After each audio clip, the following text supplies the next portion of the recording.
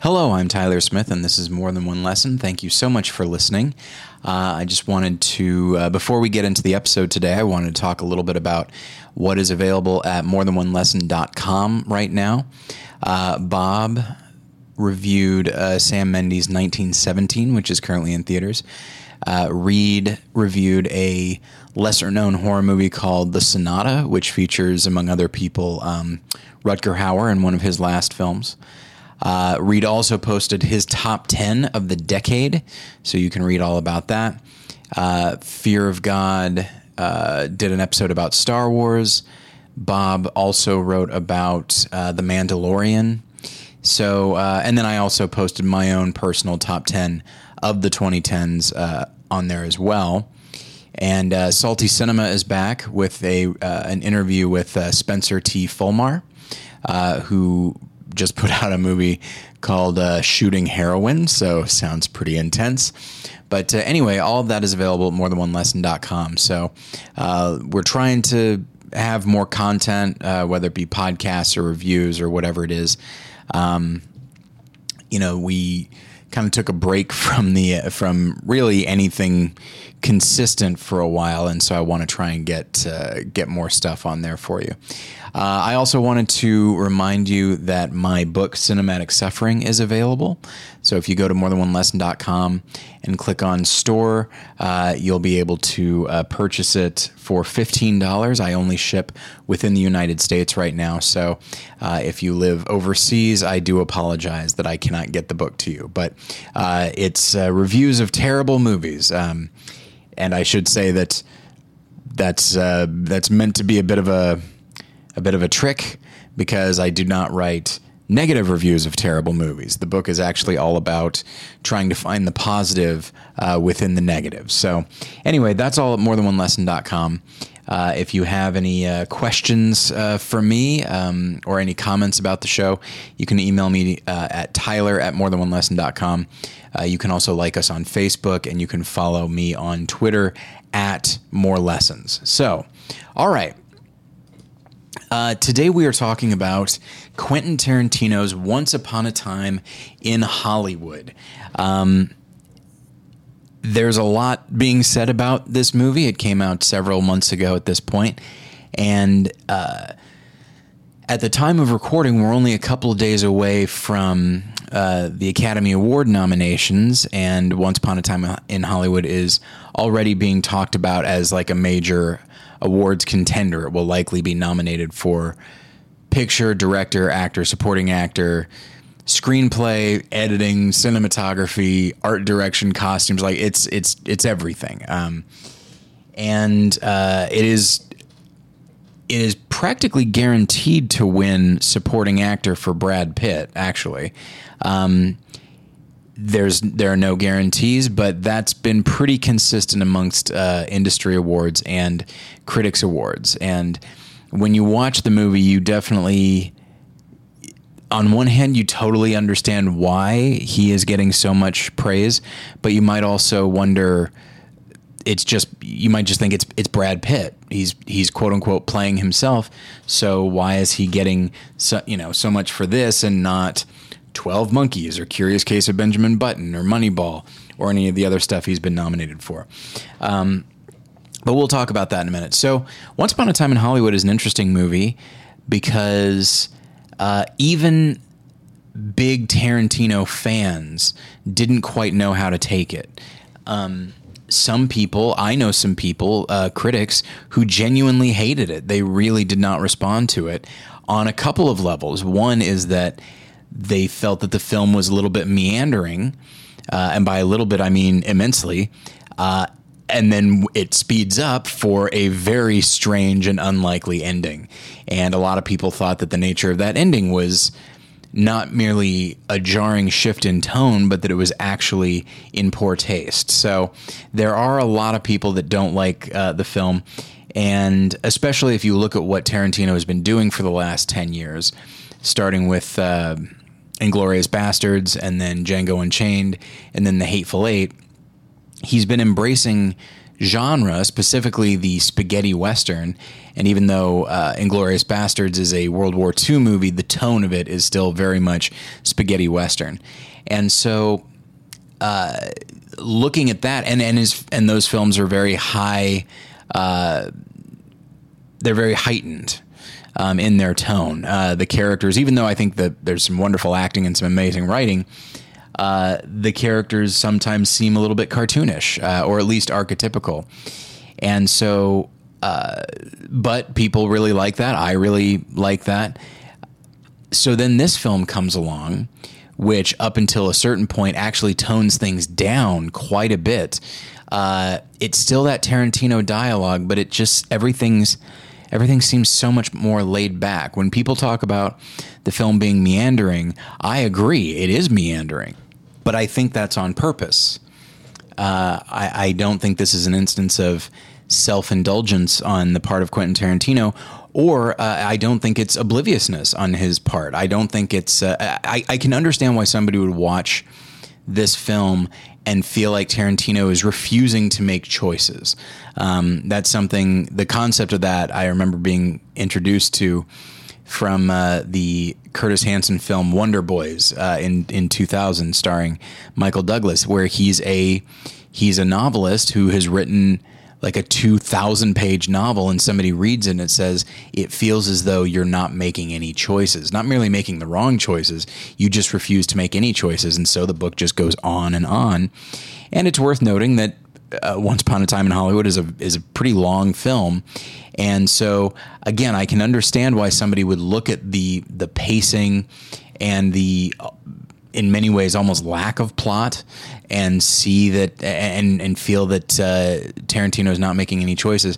I think he's making very specific choices, and I think he's making very introspective choices.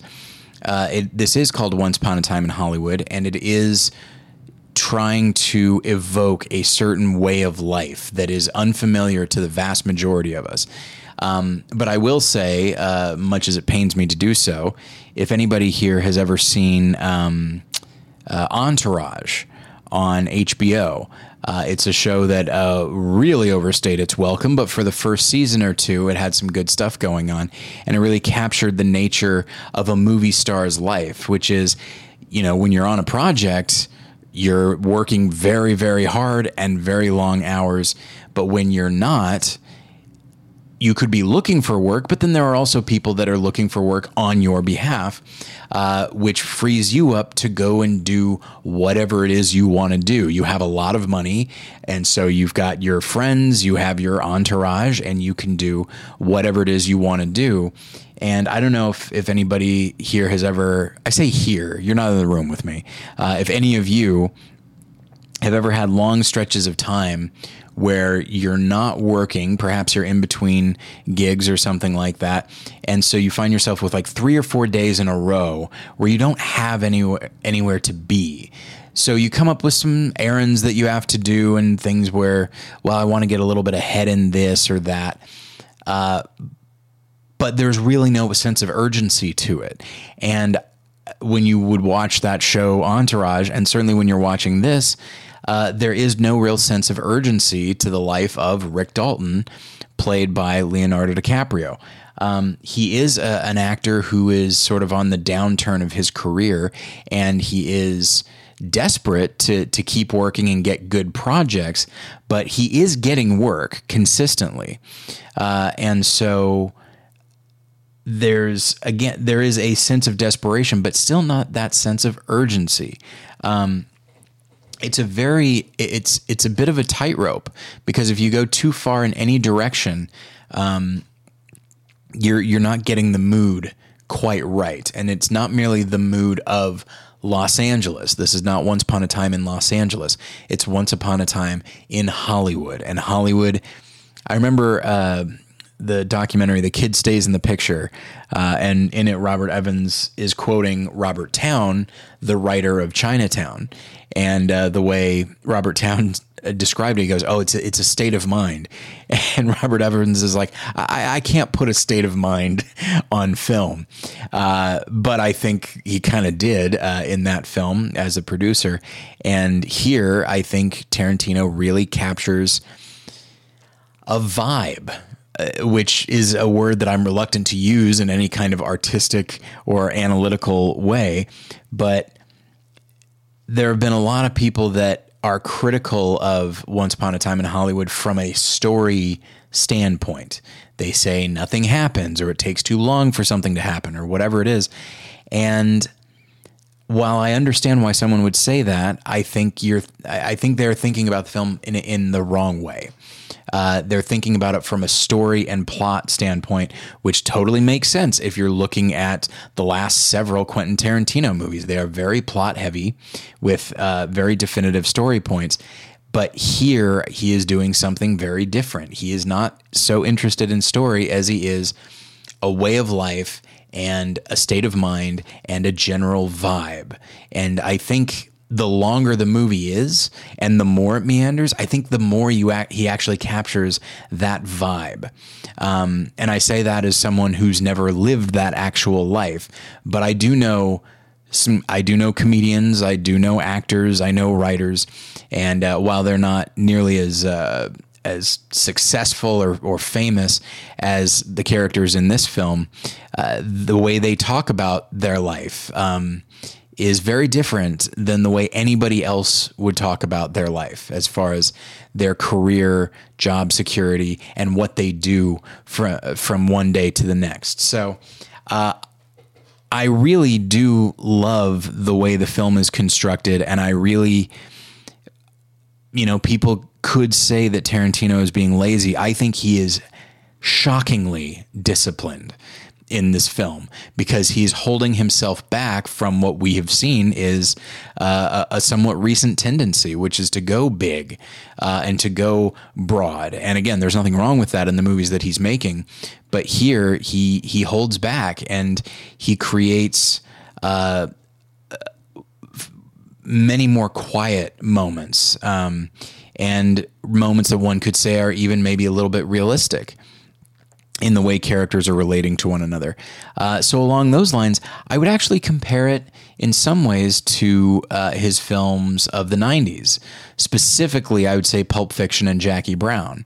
Now, there are crime elements to those movies, and so of course there's going to be some heavy plot points, but just thinking in terms of tone of those movies, I definitely feel like this is more of a piece with those than Django Unchained or Inglourious Bastards. So I really love that part of it. And then as far as recreating Los Angeles in the 1960s, well, I wasn't in Los Angeles in the 1960s, but I live here now, and I've lived here for a while, and I've driven to a lot of the places, not as it featured in the film, not as a function of the film, just throughout my life. I've been in a lot of those areas. And I never like to necessarily say this, but I think it actually does apply, in this case, that, certain movies, the way they're made, you can tell, a lot about the director's view of that place. If you look at a film like Manhattan, or really any number of Woody Allen movies, they could be described as a love letter to New York. And I would agree with that. And here I genuinely feel like this is a love letter to Los Angeles and Hollywood and what it is and what it represents. And that actually gets me into, I'll get to our two main characters in a moment, but that gets me to the character of Sharon Tate, played by Margot Robbie. Sharon Tate was a real person. It's interesting being a college professor right now because Tarantino is one of the few directors whose name people recognize. And so my students went to go see the film when it came out, but they didn't really know much about the history. And so a lot of them were just flabbergasted by some choices that looked to them to be particularly directionless, but actually when you know the story of Sharon Tate and the Manson family and all of that, those are the few instances where it feels like stuff is being propelled forward. But we spend so much time with Sharon Tate and she's not really talking. That was a bone of contention for some people, as somebody just took it on themselves to count the number of lines that Sharon Tate has as sort of a way of saying like, oh yeah, see, Tarantino is not giving any good roles to women. Obviously, I think that's idiotic because you can't simply count the lines, because there are some characters in movies that are genuinely mute. There's a wonderful film in the Woody Allen, there's a wonderful character in the Woody Allen film Sweet and Low Down who is indeed mute and played by Samantha Morton, and it's a great performance, nominated for an Oscar. And so you could count the number of lines and you would come up with 0, but that doesn't mean there's nothing to the character. And so here, the character of Sharon Tate is really the vibe of Los Angeles, the vibe of Hollywood, and the optimistic aspect of it. We get plenty of the cynicism elsewhere. The idea that this business chews you up and spits you out. We get that from other characters, but Sharon is still it's still pretty early in her career. She goes to a theater called the Bruin. It's down by UCLA, which is where I got my master's a couple years ago. And so like seeing her walk around that area is amazing. Cause I was there as well. And so a film that she is in and is not even really a lead is playing there. And so she says, "Hey, I'm in the movie. Can I go watch it?" And, the staff is excited that she's there, but they also don't recognize her because it is still pretty early in her career.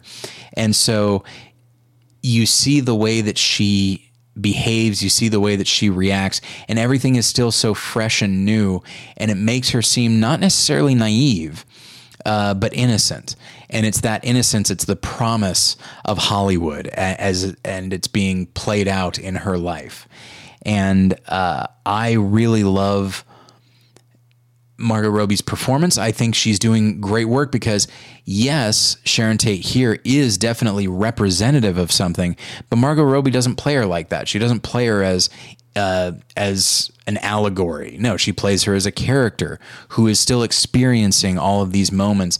And so Margot Robbie plays her in a very lived-in, believable way. It's early on, there was talk of Margot Robbie being nominated for supporting actress for the film. It's looking like that's not going to happen, especially because she played a supporting role in the movie Bombshell. And so it looks like if she's going to be nominated, it'll be for that. I haven't seen Bombshell. I'm sure she's great, but I think there's something very, very special about what she's doing in this film. And it goes beyond the sheer, just the simple number of lines that she has. Moving from her to our two leads, and I would say that they are leads, regardless of how things are working out as far as awards go, because I certainly know that studios don't like to submit two people in one category, especially if it's a lead category.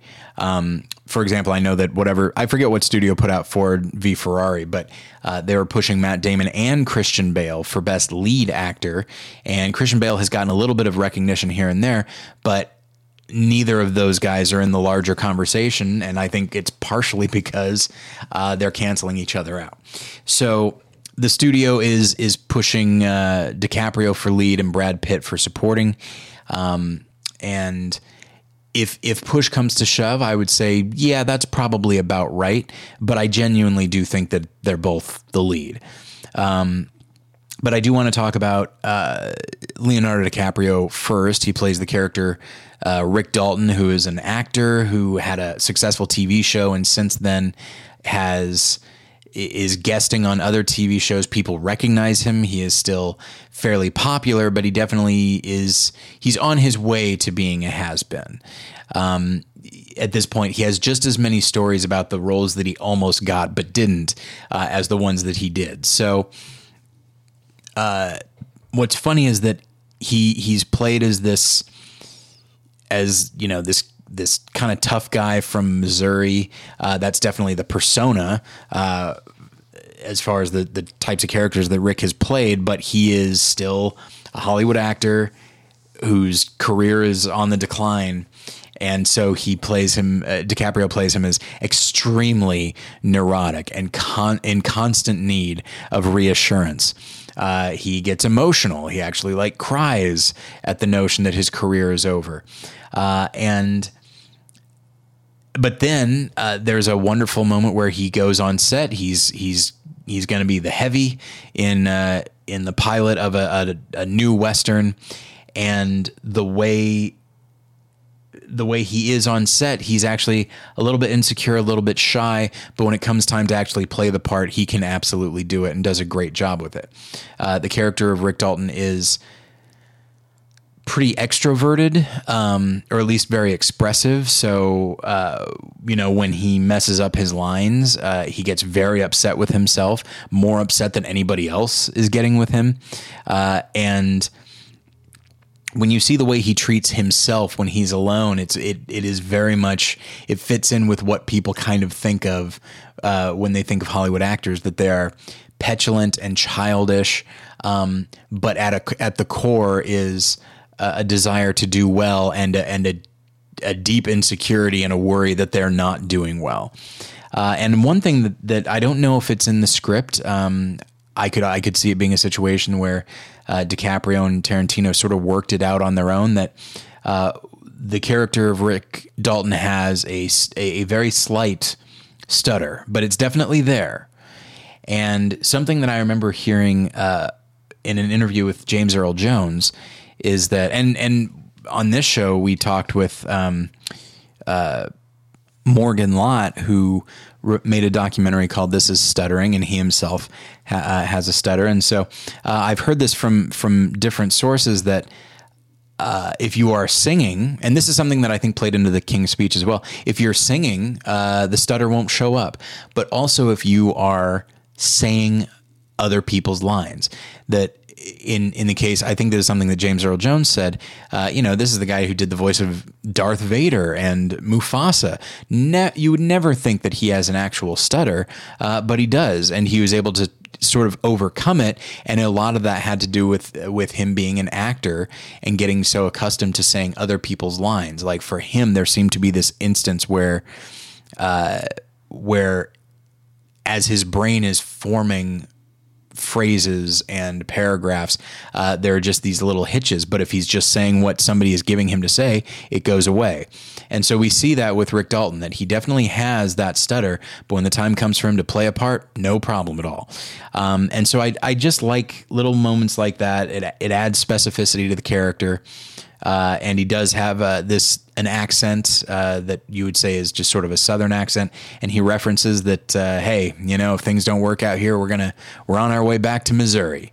And having lived in Missouri, I think his accent's probably pretty good. Like I don't think you would identify it as a Texas accent, because like I said, it's Southern-ish, but not the deep South or anything like that. So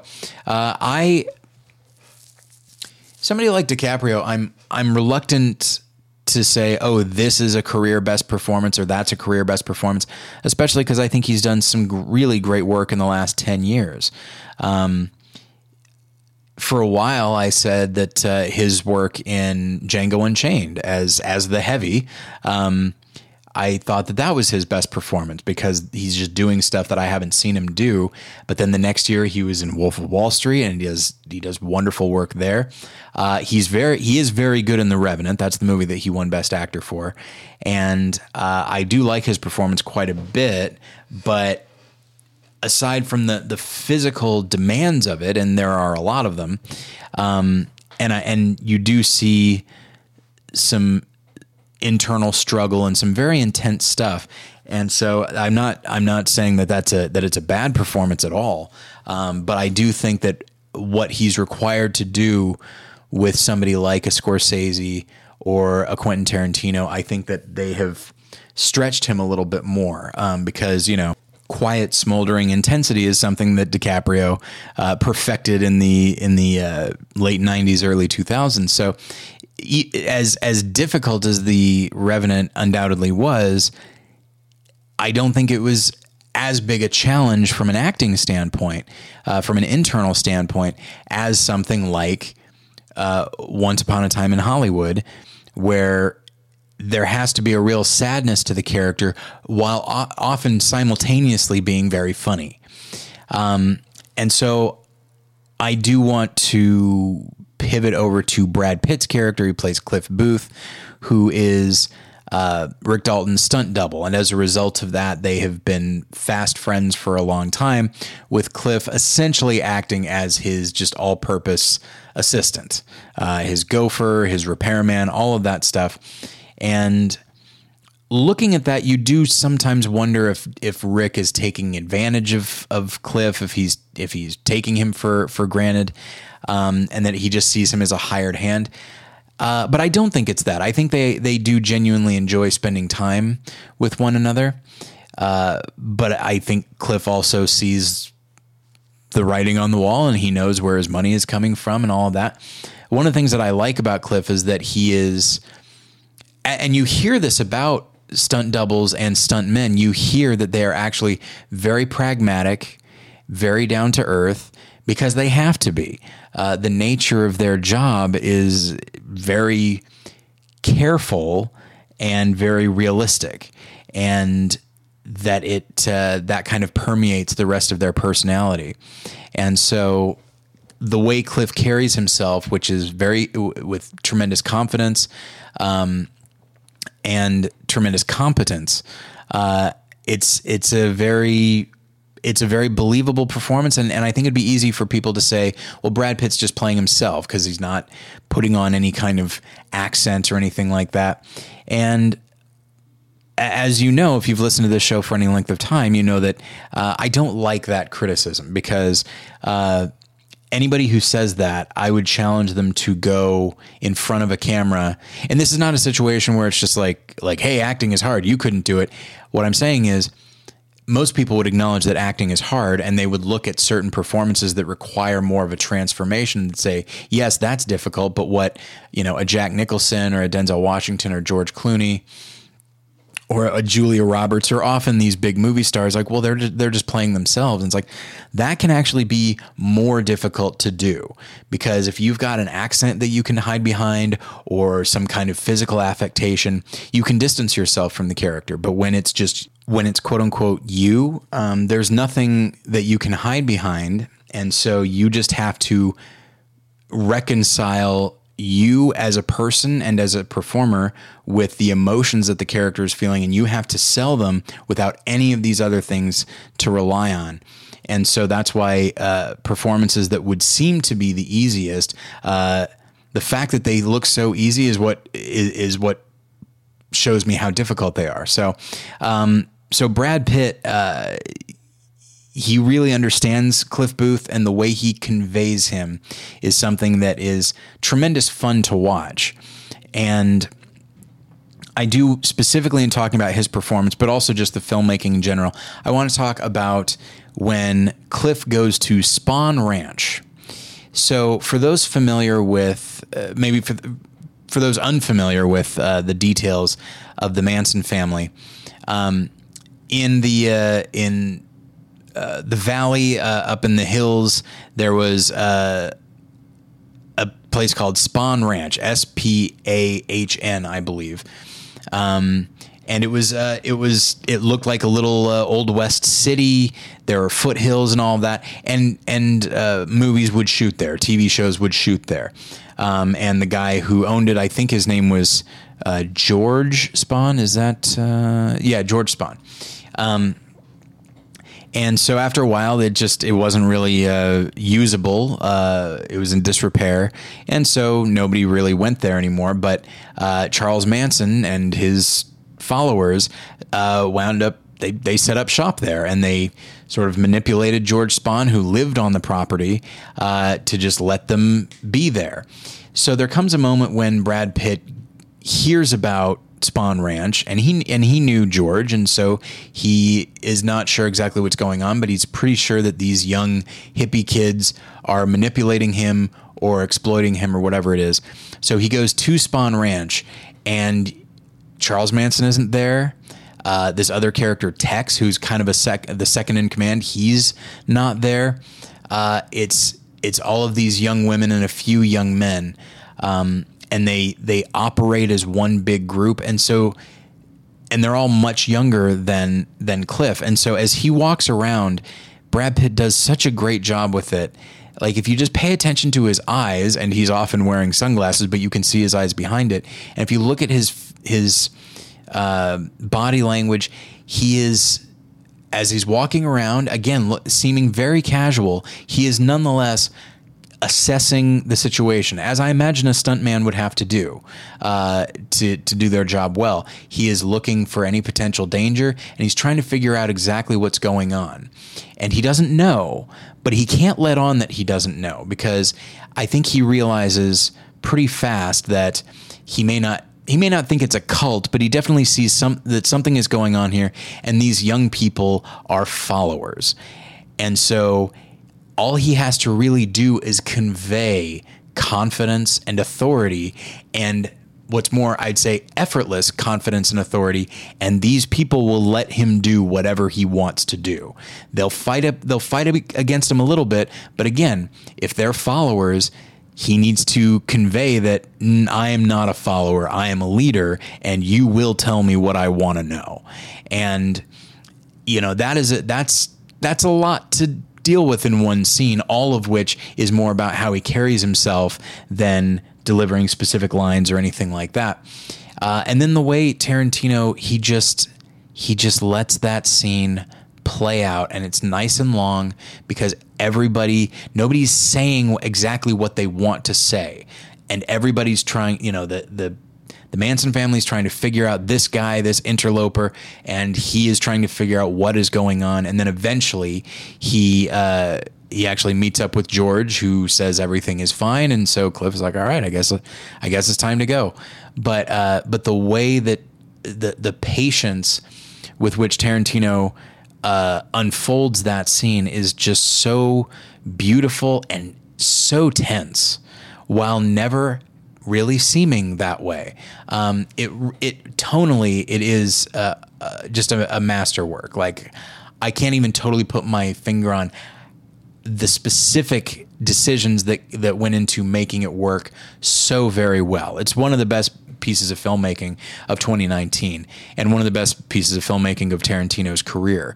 And the way that Brad Pitt just carries that scene, to me, that is how he gets the Best Supporting Actor Oscar. And granted, he hasn't gotten it yet. He might not. It might go to Joe Pesci or somebody else.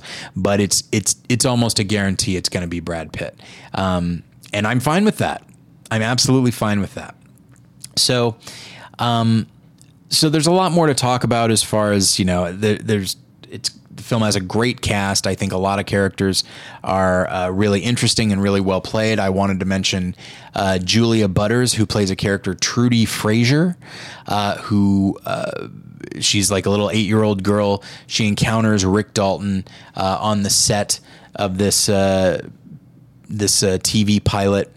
And she's just she seems wise beyond her years, very well spoken.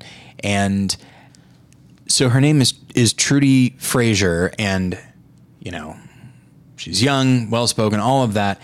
She's clearly meant to evoke Jodie Foster. I don't know if you've seen Martin Scorsese's Taxi Driver, but Jodie Foster was in it very young. She was like 13 years old, and she just seemed like a 43-year-old woman or something like that, just because she was just so confident and so sure of herself. And that is how Julia Butters plays that role. And so, one of the neat things about this film when you're a movie fan is you're able to pick out, in some cases, like, oh, there's Steve McQueen and there's Roman Polanski. So like these are real life people, and here's the approximation of them. But then there's somebody like this Trudy Frazier character who is meant to evoke Jodie Foster, but not actually be her. So, and the way that she reacts to DiCaprio's character, like the two have a couple of really wonderful scenes. And yeah, the supporting cast, in some cases the supporting cast is Al Pacino, and then in other cases it's Margaret Qualley. So, differing levels of fame, but everybody is just, knocking it out of the park as far as creating a consistent tone and believing that all of these characters exist in the same world. So, okay. Spoilers. All right, we're getting into spoilers now. So if you haven't seen Once Upon a Time in Hollywood, I would say hold off, because this is the kind of spoiler that you cannot possibly see coming. Although I'll admit, knowing what I know about Tarantino and the idea that he's telling a story, though Rick Dalton and Cliff Booth are not real people, Sharon Tate was. And so Tarantino would seem to be telling that story. And knowing who he is, and then having seen Inglourious Bastards, I had a feeling that the climax of this film was going to deviate dramatically from the real life events. And I was right. I was not right. I wasn't quite right enough, because it's such a jarring shift in tone. It goes from this very lackadaisical comedy drama with occasional moments of suspense into comically over the top action. And it's tremendously fun, but it feels so strange. And I know a lot of people that had a problem with that shift. So again, I imagine many of you have seen it, but I'll talk about it. So in real life, some of Charles Manson's followers broke into Roman Polanski's mansion. Roman Polanski, writer-director, and he was married to Sharon Tate, who was this young actress, and she was pregnant. They had a number of house guests. Roman Polanski was out of the country at the time, I believe, and so these, I believe, 3 members of the Manson family broke in and killed everybody in the mansion. That's the real story.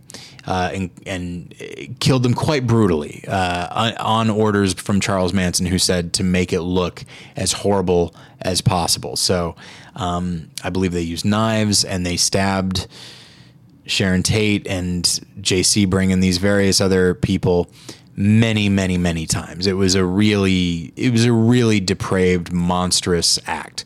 So much so, in fact, that when these people were caught, they obviously went to jail, but Charles Manson also went to jail, even though he wasn't actually there. The idea of him having brainwashed these kids to do this terrible thing, like, people were so upset, understandably so, by the brutality of this crime, that they wanted to put away anyone even tangentially related to it. Not to suggest that Charles Manson was tangentially related to it. He was directly related to it, but he wasn't even on the premises.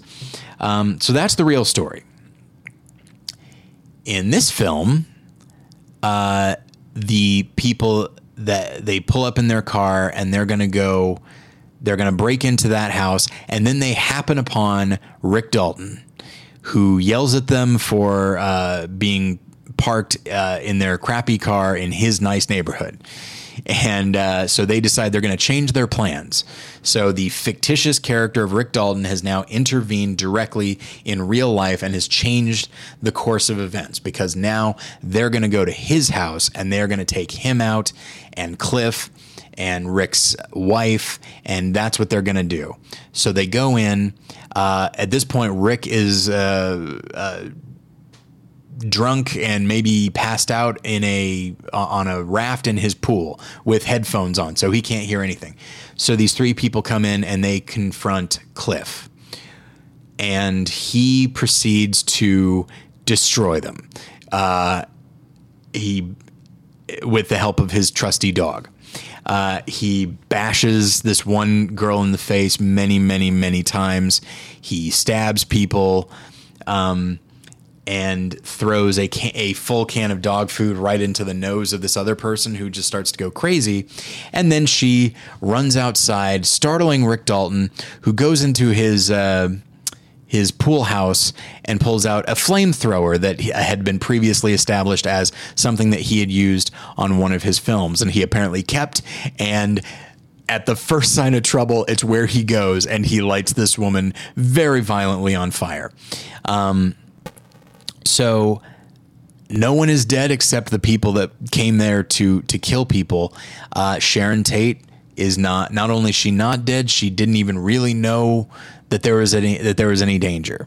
And so the film ends with Sharon talking with Rick and inviting him over to hang out, which is something that he really wanted. You know, he's like, oh, I'm living right next door to Roman Polanski, this famous director, and maybe he can help me out. But he just feels like on the outs, as opposed to being with this cool Polish director and his attractive young wife and all of that. So it ends with Rick being welcomed in to this community, and all is right with the world, and the movie is over.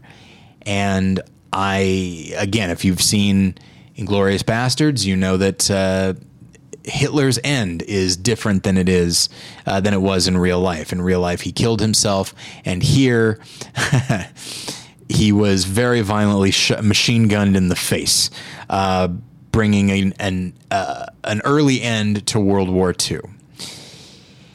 So what's interesting is I don't really know of anybody that had a problem with that alternate ending in Inglourious Bastards, but I think in the case of something like Once Upon a Time in Hollywood, because the victims were so specific, and the event was so iconic and specific, that people thought it was disrespectful to the memory of Sharon Tate and the other people that died, to not only alter the actual story, but to alter it in such a way so that it is over the top and ridiculous and funny and insanely violent.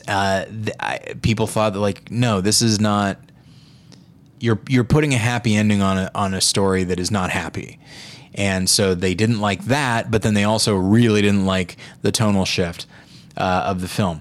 I myself, I mean, it certainly sticks out like a sore thumb. It doesn't fit with the rest of the movie, and after it's over, the initial tone of quiet, amusing introspection that returns as Rick is now talking to Sharon Tate. But for about 7 minutes there at the end, it's like something out of a whole other film. And I love it. I really enjoy it. And so it's fun and very satisfying in the moment that these stupid cult members are getting what's coming to them. Even more satisfying because we know what they actually did accomplish in real life. But it did make me wonder, why did Tarantino do this? Why did he make such a strange decision, tonally, narratively? And I have some thoughts on that. But in order to talk about them, I'm going to bring up our companion film, which is from many years ago, almost 100 years ago. It is F.W. Murnau's The Last Laugh, which came out in 1924. It is a German expressionist film. I adore it. I always have. And it is a very simple story. It actually, when you think of German expressionism, and I have to assume you do, you tend to think in terms of horror, fantasy, suspense, this kind of thing. The Last Laugh is not that. Visually, it is still treated that way, but it is actually a pretty simple story of this guy who works as the doorman at a very swanky hotel, and he is the face of the hotel. And even though it's just a working class job, he's got his nice uniform, and he is the first person to greet these rich and famous people as they come in. So it's a job of prominence, but the character is getting a little bit older now. He's played by Emil Jannings, and I think Quentin Tarantino would find it hilarious that I have chosen this as our companion film, because Emil Jannings notoriously did not leave Germany when the Nazis came in, as a lot of writers and actors and directors did. He stayed there and acted in some Nazi propaganda films. And this is a guy who I think had won an Oscar, who's considered one of the best actors of his time. I have theories as to why. I don't think it's because he was a Nazi sympathizer. I think it's because when sound film came along, he was not able to adapt to English. And so he couldn't go anywhere. So I think he was stuck in Germany because it was the only language he could speak. And I think maybe he was a Nazi sympathizer. Maybe he was an anti-Semite. I really don't know. But knowing what I know about the rise of sound film and the way it changed a lot of people's careers, I could definitely see that being the case for Emil Jannings. But anyway, in Inglourious Basterds, Jannings is depicted as being like close friends with Goebbels. He's depicted in not a very positive light, which again is understandable. History has not been kind to Emil Jannings, and again, I get it. But I do think I think Tarantino would find it very funny that this is what I have chosen as the companion film to his movie. But anyway, great performance by Jannings. It's very tragic because this doorman is getting older, and part of the job is carrying people's bags, and he can't quite do it anymore. And so eventually he is replaced. Again, this is essentially a working class job, but it is a high profile job, and it is an important job. And so he's determined to be too old to have it. So he is moved to a much less respectable job. He works in the bathroom now, handing people towels and all of that. So to go from being the face of a respectable hotel to being the guy hanging out by the toilets as you wash your hands, that is quite a step down. And he's embarrassed, he's ashamed. And what's interesting is that I'm pretty sure that the people in his life, like his wife and family and neighbors, I think they themselves kind of fulfill his deepest insecurities. And now the more I talk about it, the more I realize that his situation is similar in many ways to Rick Dalton's. But anyway, but yeah, they seem to lose respect for him now that he's no longer the hotel doorman. And so he becomes very desperate to get his old job back or get some type of respectable job and just regain his status in the community. And it wasn't even that amazing of a status, but it was better than where he is now, which is, again, working in a bathroom. So all of this is going along. It's visually gorgeous. Like I said, the nature of German expressionism is that very high contrast, very dark shadows, unusual art direction, and strange camera movements, all to put you sort of in the psychological state of the main character. And in a movie like Nosferatu or The Cabinet of Dr. Caligari, the main characters are terrified and they feel like and they're paranoid and they feel like the world is out to get them. And so the world is indeed designed to replicate that. So in this case, you have a character who he's not living out some kind of weird fantasy. He's not dealing with vampires or crazy people. He's simply dealing with his own fears of irrelevance. And so the film is designed visually to kind of play that up and play up the loneliness that he now feels. It really is. I can't recommend it highly enough. I really love The Last Laugh, 1924. But there comes a moment where there is a jarring shift, and suddenly the hotel doorman comes into a great deal of money. And suddenly he doesn't care about being the hotel doorman anymore, because now he's the guy that can go in and have the door opened for him. He can go in and sit at the restaurant, and his former boss and the people that took him for granted, now now they're kissing up to him.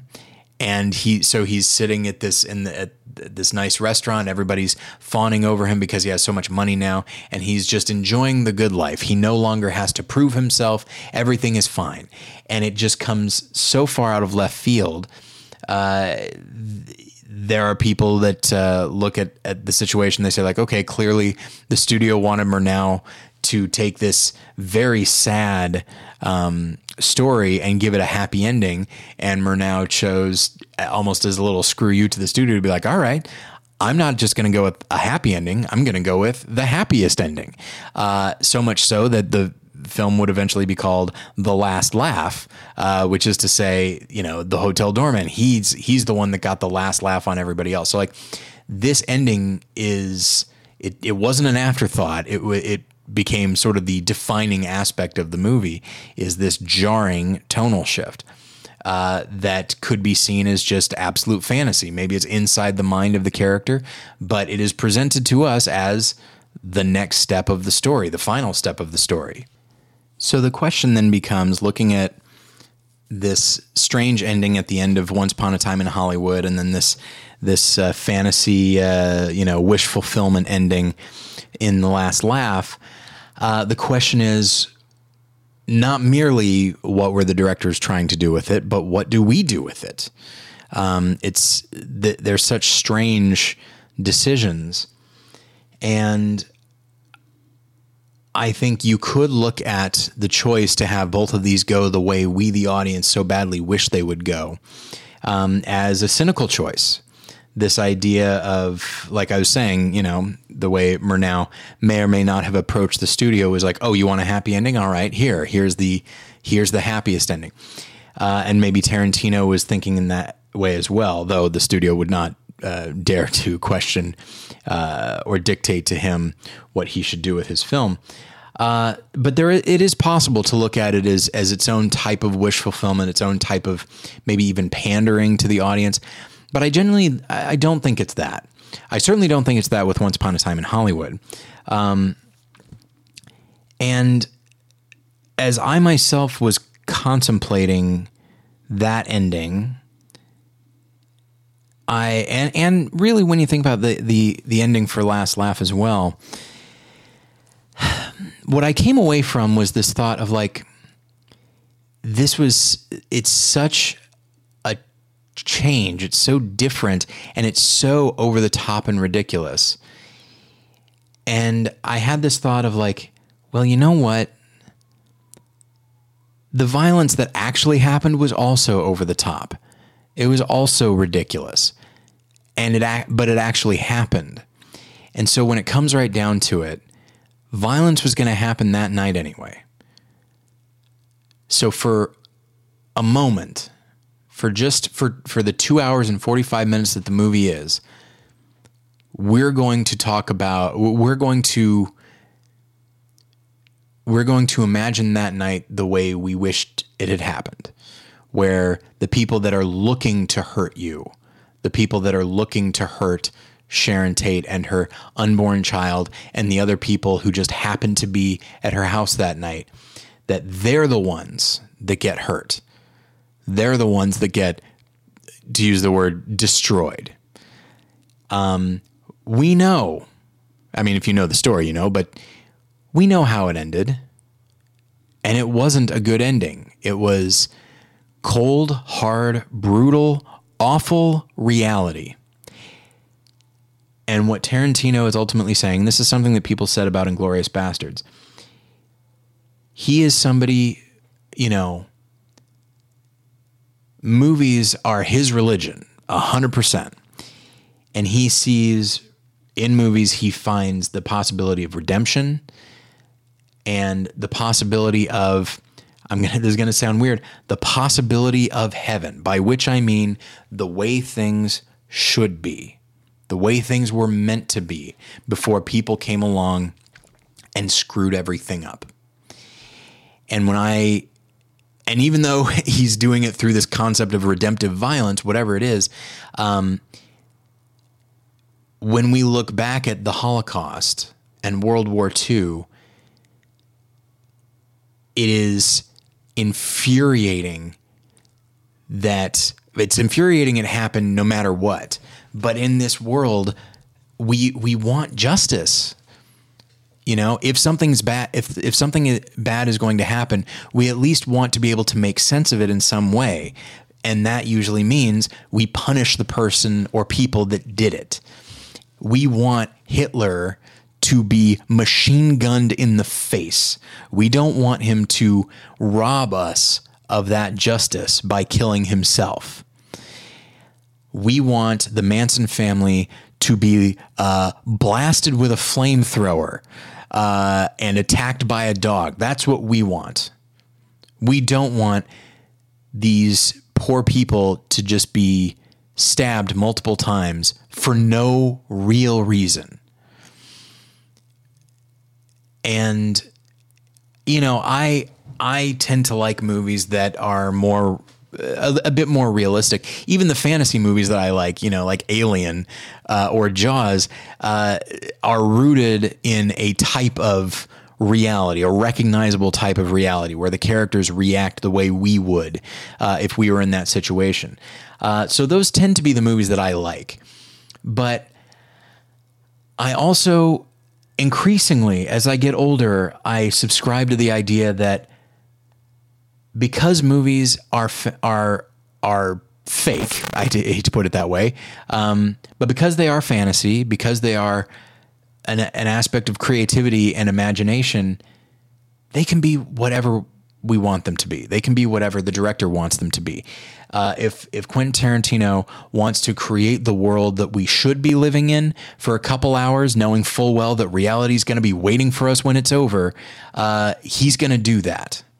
And as someone who, yes, I have my own religion. It's called Christianity, but I also adore movies, and I adore stories and artistic expression and allegory. And by the way, within my religion, I think that's a religion that adores those things as well. Jesus didn't only speak in sermons, he spoke in parables as well. And sometimes the parables didn't work out for everybody. Sometimes they did. And they were meant to get us to think about the world as it should be and acknowledge that we need something bigger than ourselves.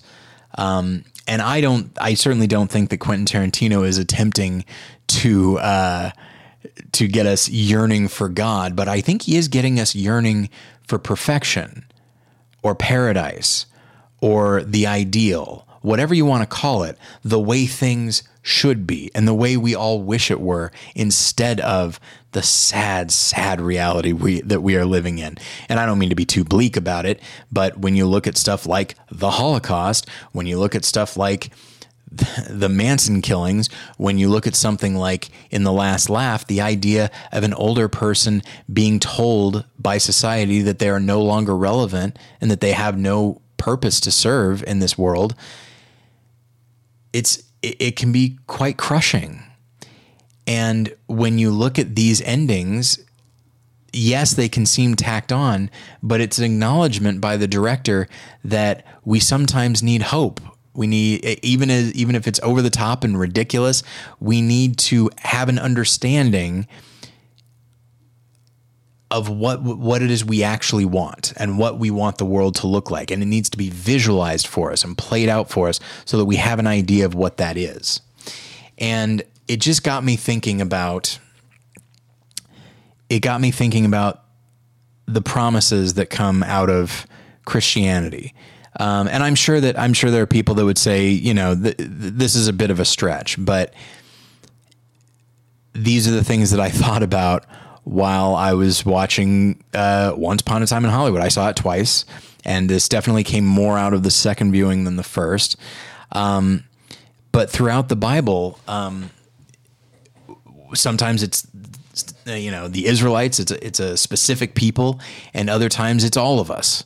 But throughout, there is an acknowledgement of the sad, broken, sinful world that we live in, and then the promise of reconciliation, of redemption, of renewal, and the return to a place that makes sense, a place where justice does prevail and goodness prevails, and then we don't have to just dwell forever in the sad chaos of life that we see with the Manson family and that sort of thing. So I do have a number of Bible verses to read, but I think I'm gonna hold off on most of them, and I'm gonna focus on Revelation 21 verses 3 and 4. And I've quoted this verse before.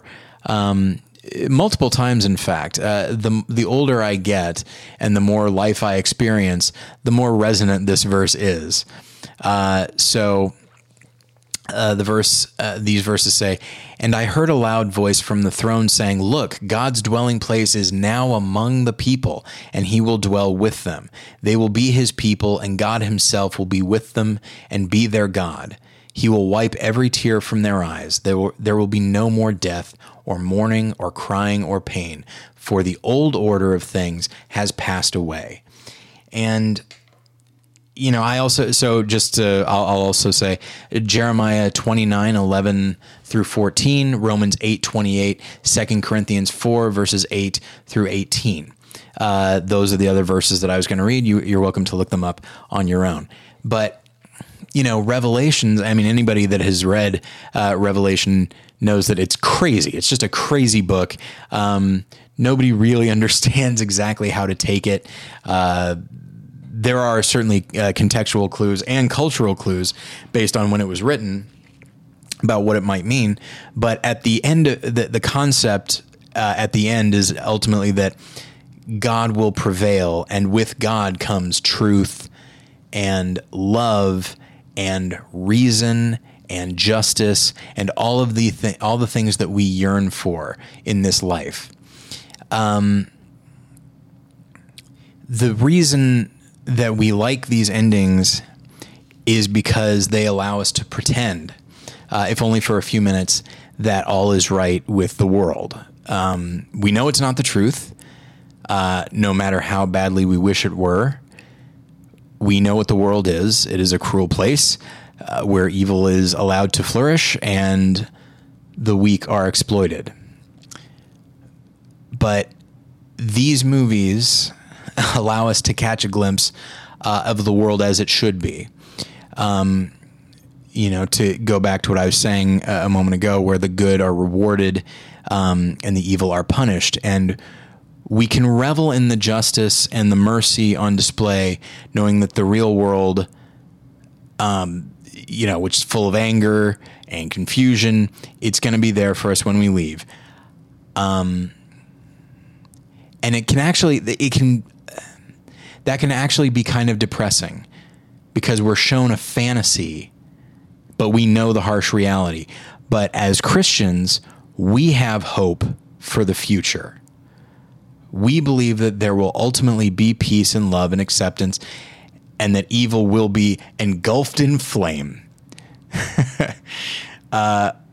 We know that God will make all things right, and eventually we won't have to fantasize anymore. It will be the reality.